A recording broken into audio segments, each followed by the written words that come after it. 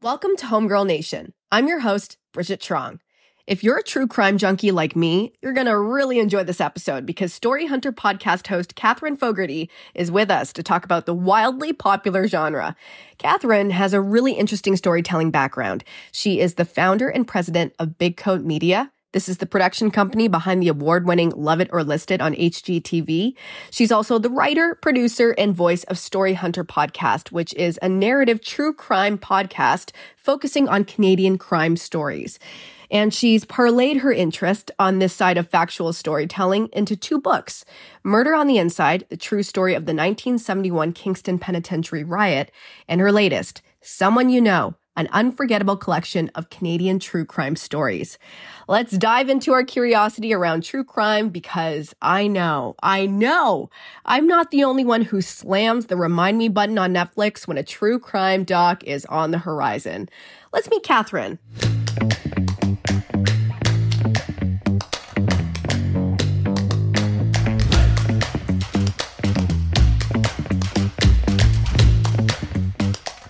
Catherine, this is the first time that we're meeting. I understand that we have something in common, and that is when you think of Friday, you think Dateline. That's right. Absolutely. I was already thinking about it.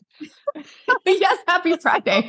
Because when I was in high school, I kid you not, going into university as well, when everyone else was going out, I always stayed home on Friday nights. It was a non-negotiable unless it was a really big occasion, like a birthday or some kind of celebration, because Friday night was Dateline and 2020 back to back. Yeah. So I am a true crime junkie just like yourself, and I'm so excited to dive in. And through watching a lot of these true crime stories on Dateline in 2020, the connection that I made with a lot of them were that a lot of these murders were at the hands of someone that these people knew, these victims knew. And this is really a natural segue into your second book, your latest book. The title is Someone You Know, an Unforgettable Collection of Canadian True Crime Stories. What was the catalyst for this one? Well, talking with my editor at HarperCollins, one of the catalysts was that there really wasn't a Canadian true crime anthology that had been done recently. So that was certainly one of the things that we talked about. There has been some others, but mixing some Canadian and more American. So I kind of joked with her and said, if you're ever looking for a Canadian, 100% Canadian anthology, then I'm your person. And then, of course, right now on the podcast, I'm working on episode 66. So I've done a lot of these stories and certainly, early on saw that common theme that, yes, of course, a lot of these terrible crimes are at the hands of someone, which is, very sad and tragic.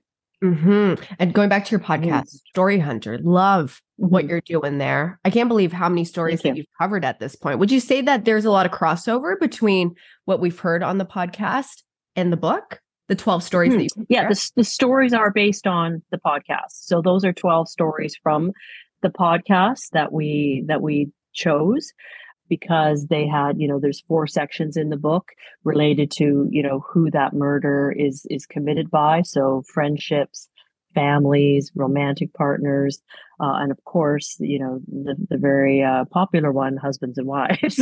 So, it's been going back to Dateline. My husband, always is like, oh no, not Dateline. So he's not a fan of Dateline, but he'll walk in, mid episode and say the husband did it.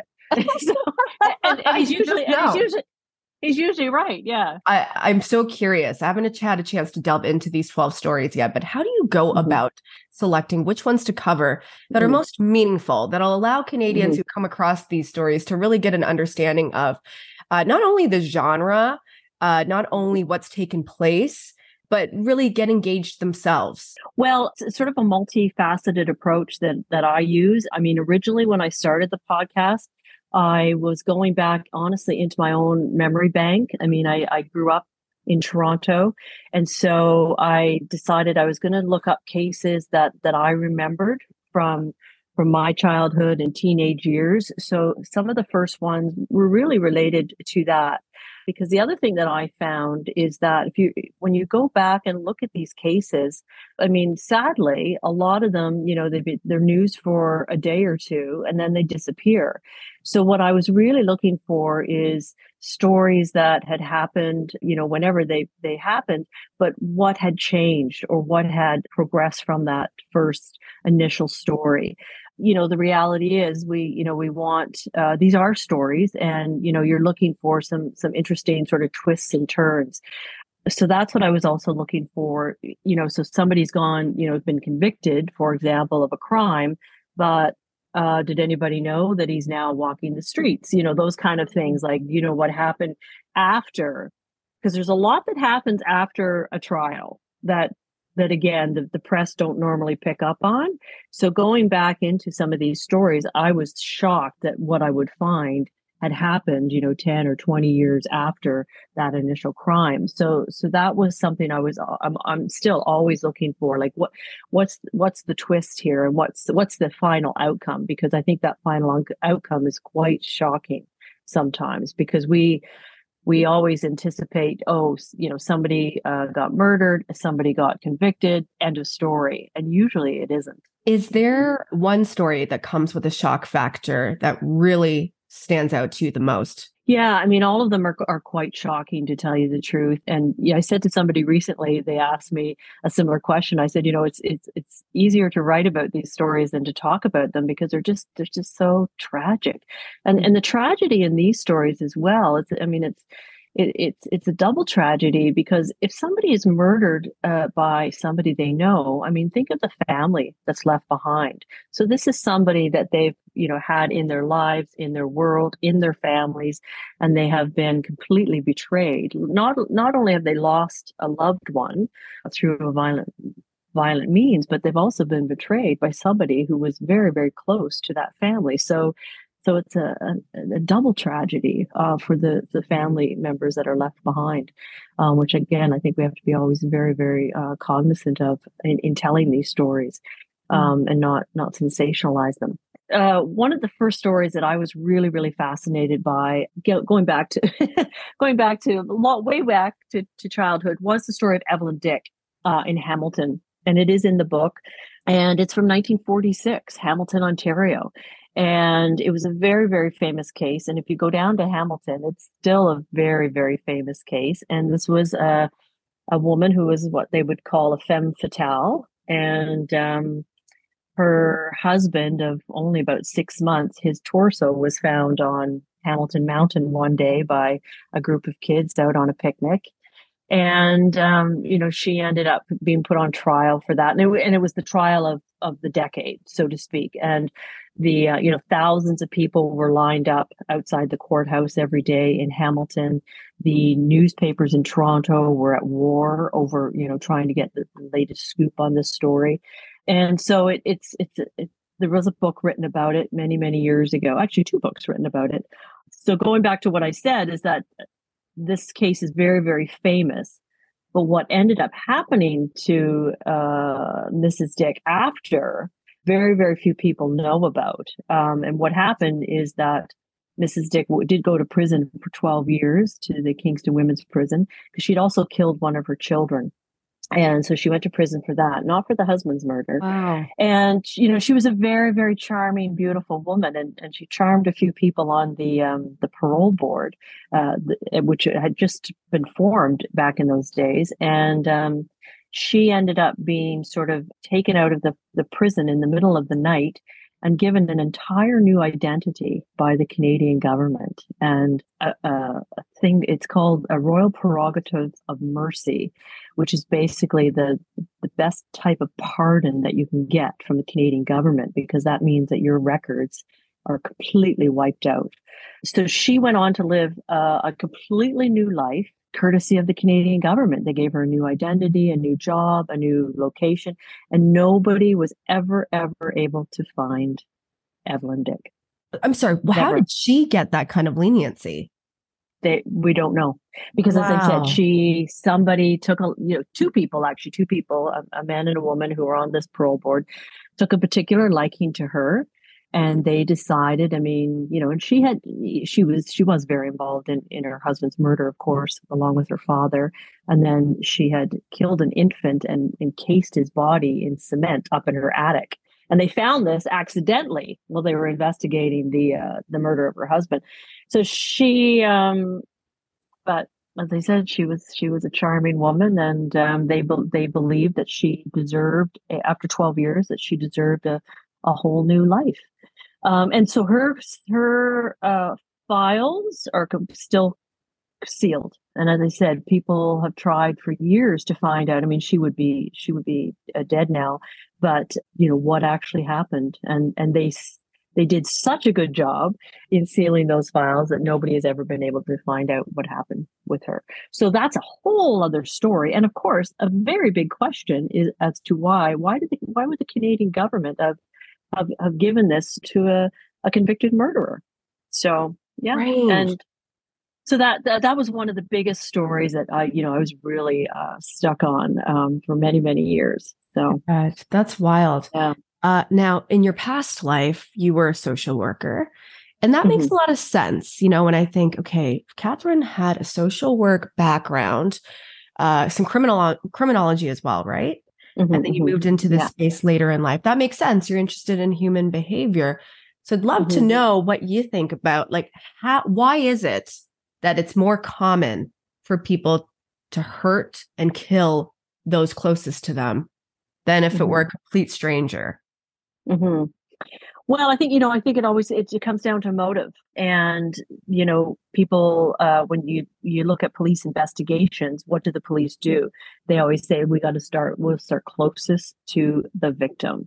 So who has the strongest motive for wanting that person dead? And it usually comes down to love, lust, money, those jealousy. Yeah, so that's why they always start closest to the victim, and 9 times out of 10, that's where they find their murderer. I mean, the random acts of violence, of course, still happen way too frequently, but that's a whole different psychology. I mean, the whole issue related to serial killers, for example, that's a very different type of psychology that you're dealing with there. So fascinating. It's fascinating. And what is fascinating too is to see this boom, this rise of the true crime genre, if you will, because of the advent of streaming platforms, podcasts, TikTok. I don't know if you ever use TikTok. But, okay. But when I go on my TikTok, I'm too old for TikTok. You are not. That is not true. I can barely manage Facebook and Instagram. I can't TikTok. That's fair. But I will say, just based on what I know so far, if you were to get a TikTok account, the algorithm within a day will probably just give you all true crime content. Hashtag crime talk is a massive category. And same with YouTube as well. That algorithm just works so quickly. But this boom in this genre becoming such a full-fledged entertainment category.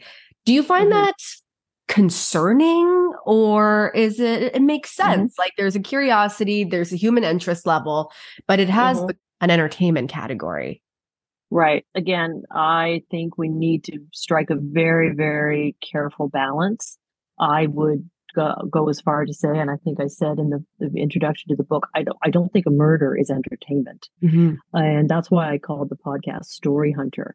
These are stories, and I believe they are important stories for a few reasons. Namely, one is to remember those victims of those stories, because again, when it's on the front page one day and gone the next, and I do believe that these people need to be remembered. And also, these stories are part of our common collective with respect to how we look at crime in our society, how we deal with crime. So a lot of the stories, going back to your first question as to like how I select them, a lot of the stories that I work on will have a stronger implication to our society in general. Like, something may have changed in the judicial system based on that particular story. The one I'm working on right now is a story about domestic violence, and there was a huge inquest related to this story. So there's a much deeper implication versus just that simple crime.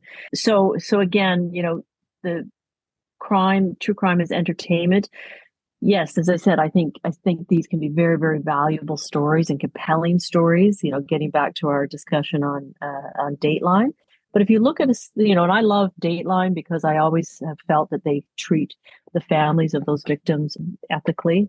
And but there is the whole other side of this genre in the television world, which I come from, and that's the salaciousness of telling some of these stories, I'm just not a fan of. For those who are listening and don't know this, Catherine is one of the good, brilliant, smart people behind Love It or List It.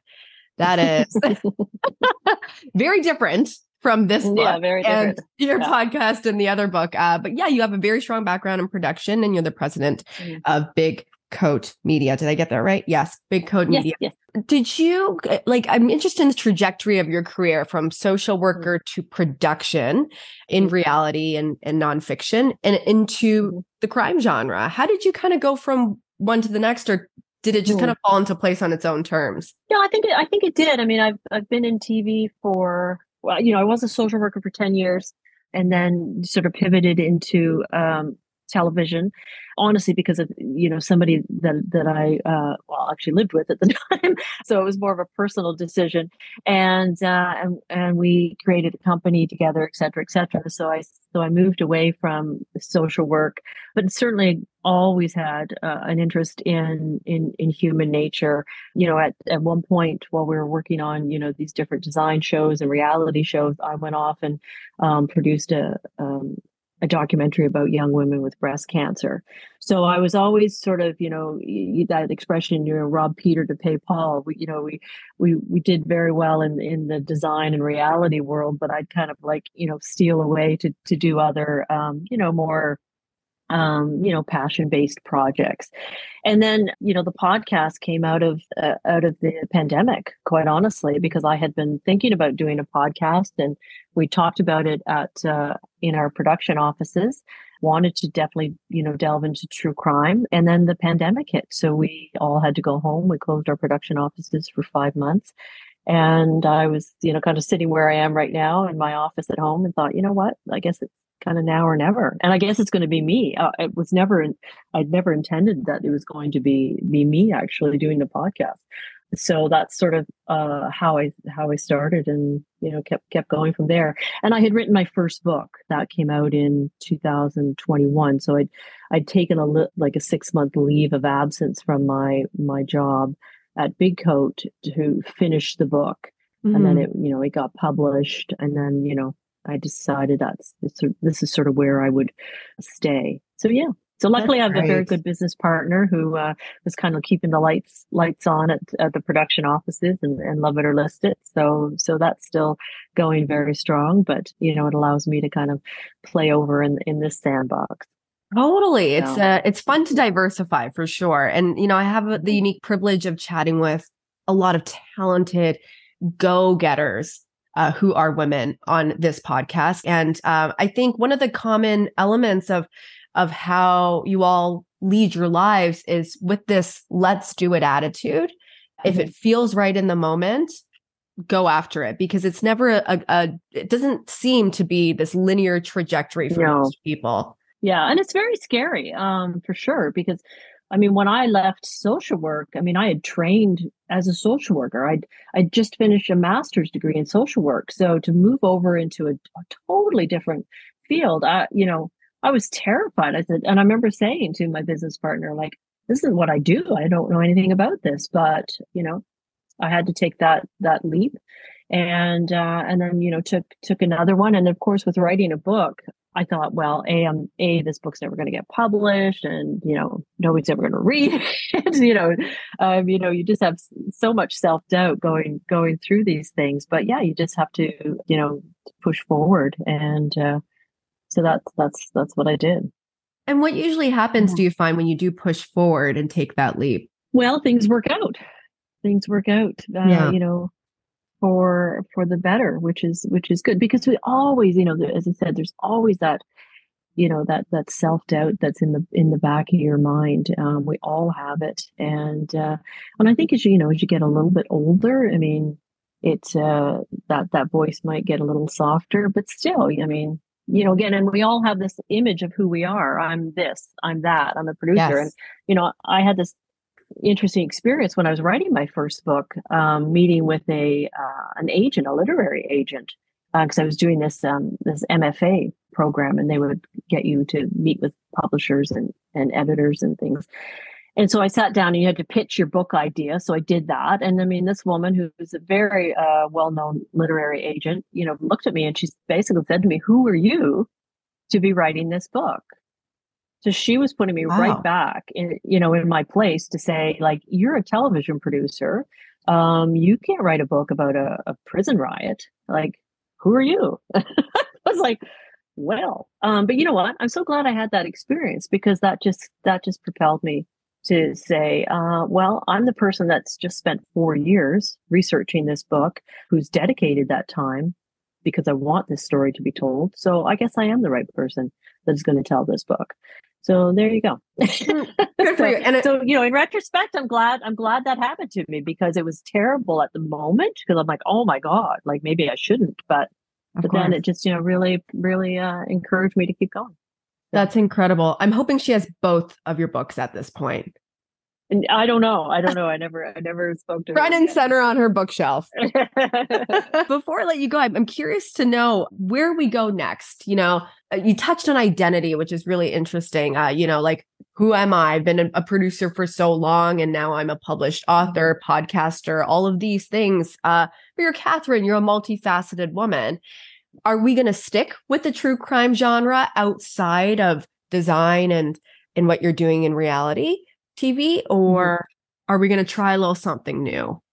Well, I have 3 books on the front burner right now that my editor and I are talking about. So there will definitely be some more books coming out. So yeah, I mean, I love telling stories, because, as I said, I think they're so important to our culture and to our heritage, particularly as Canadians, because I don't think we know enough about our culture and our history. And, there's the good, the bad, and the ugly of that history. And now, just in the last few years, there's some not so pretty things coming out about our history and our culture. So those stories need to come out so we do better in the future. So I'm very happy to be where I am right now and really enjoying telling these stories. One of my next books is this. There's a crazy thing that happens to podcasters and true crime writers, is that we get to a point where we're writing about these crimes, and then we decide that we're going to try to solve one of them. Oh, no way. So you put your investigative journalist hat on, and then hopefully that leads to what, like CIA agents. Yeah. So I'm working on a 1969 murder of a Canadian girl who was murdered in Los Angeles. So I'm very, very far down the rabbit hole of that. I've been working on it for 2 years now, and writing a book about it. And Catherine, let me ask you while we're on this topic, how do you kind of separate yourself from these stories that I'm sure you become very deeply ingrained in with the research and the writing process? How do you kind of separate the two? It's very difficult. I bet, yeah. And sometimes I have to say to myself, you know what, take a break. Take a break. And that could be like, take a break, shut the computer down and go for a walk, take the dogs out, or take a break and don't touch this for like a week or something like that. Yeah, no, you have to be very, very mindful of that. And I've found myself, particularly with this current case, trying to solve a young girl's murder, you reach a point of obsession, because it becomes so important. And it is very important to me to try to find the answers to what happened to this young girl. So yeah, I know that I have to be very, very cognizant of that, because you can kind of lose yourself, for sure. Totally. Yeah. You can become very obsessive. I mean, myself, I haven't written anything in relation to true crime, but just following along, especially when it happens on home soil, there's something about that proximity that makes you feel a bit more attached than I think the others that you might see in the States. But one of the things I came across too that I forgot to mention is, and you've probably seen this, a few articles this summer that were inspired by a theory that a psychologist had, that if you watch violent or gritty content to help you sleep, like true crime and stories, that could be a red flag about how you process trauma. And I'm like, I watch true crime stories before bed every night.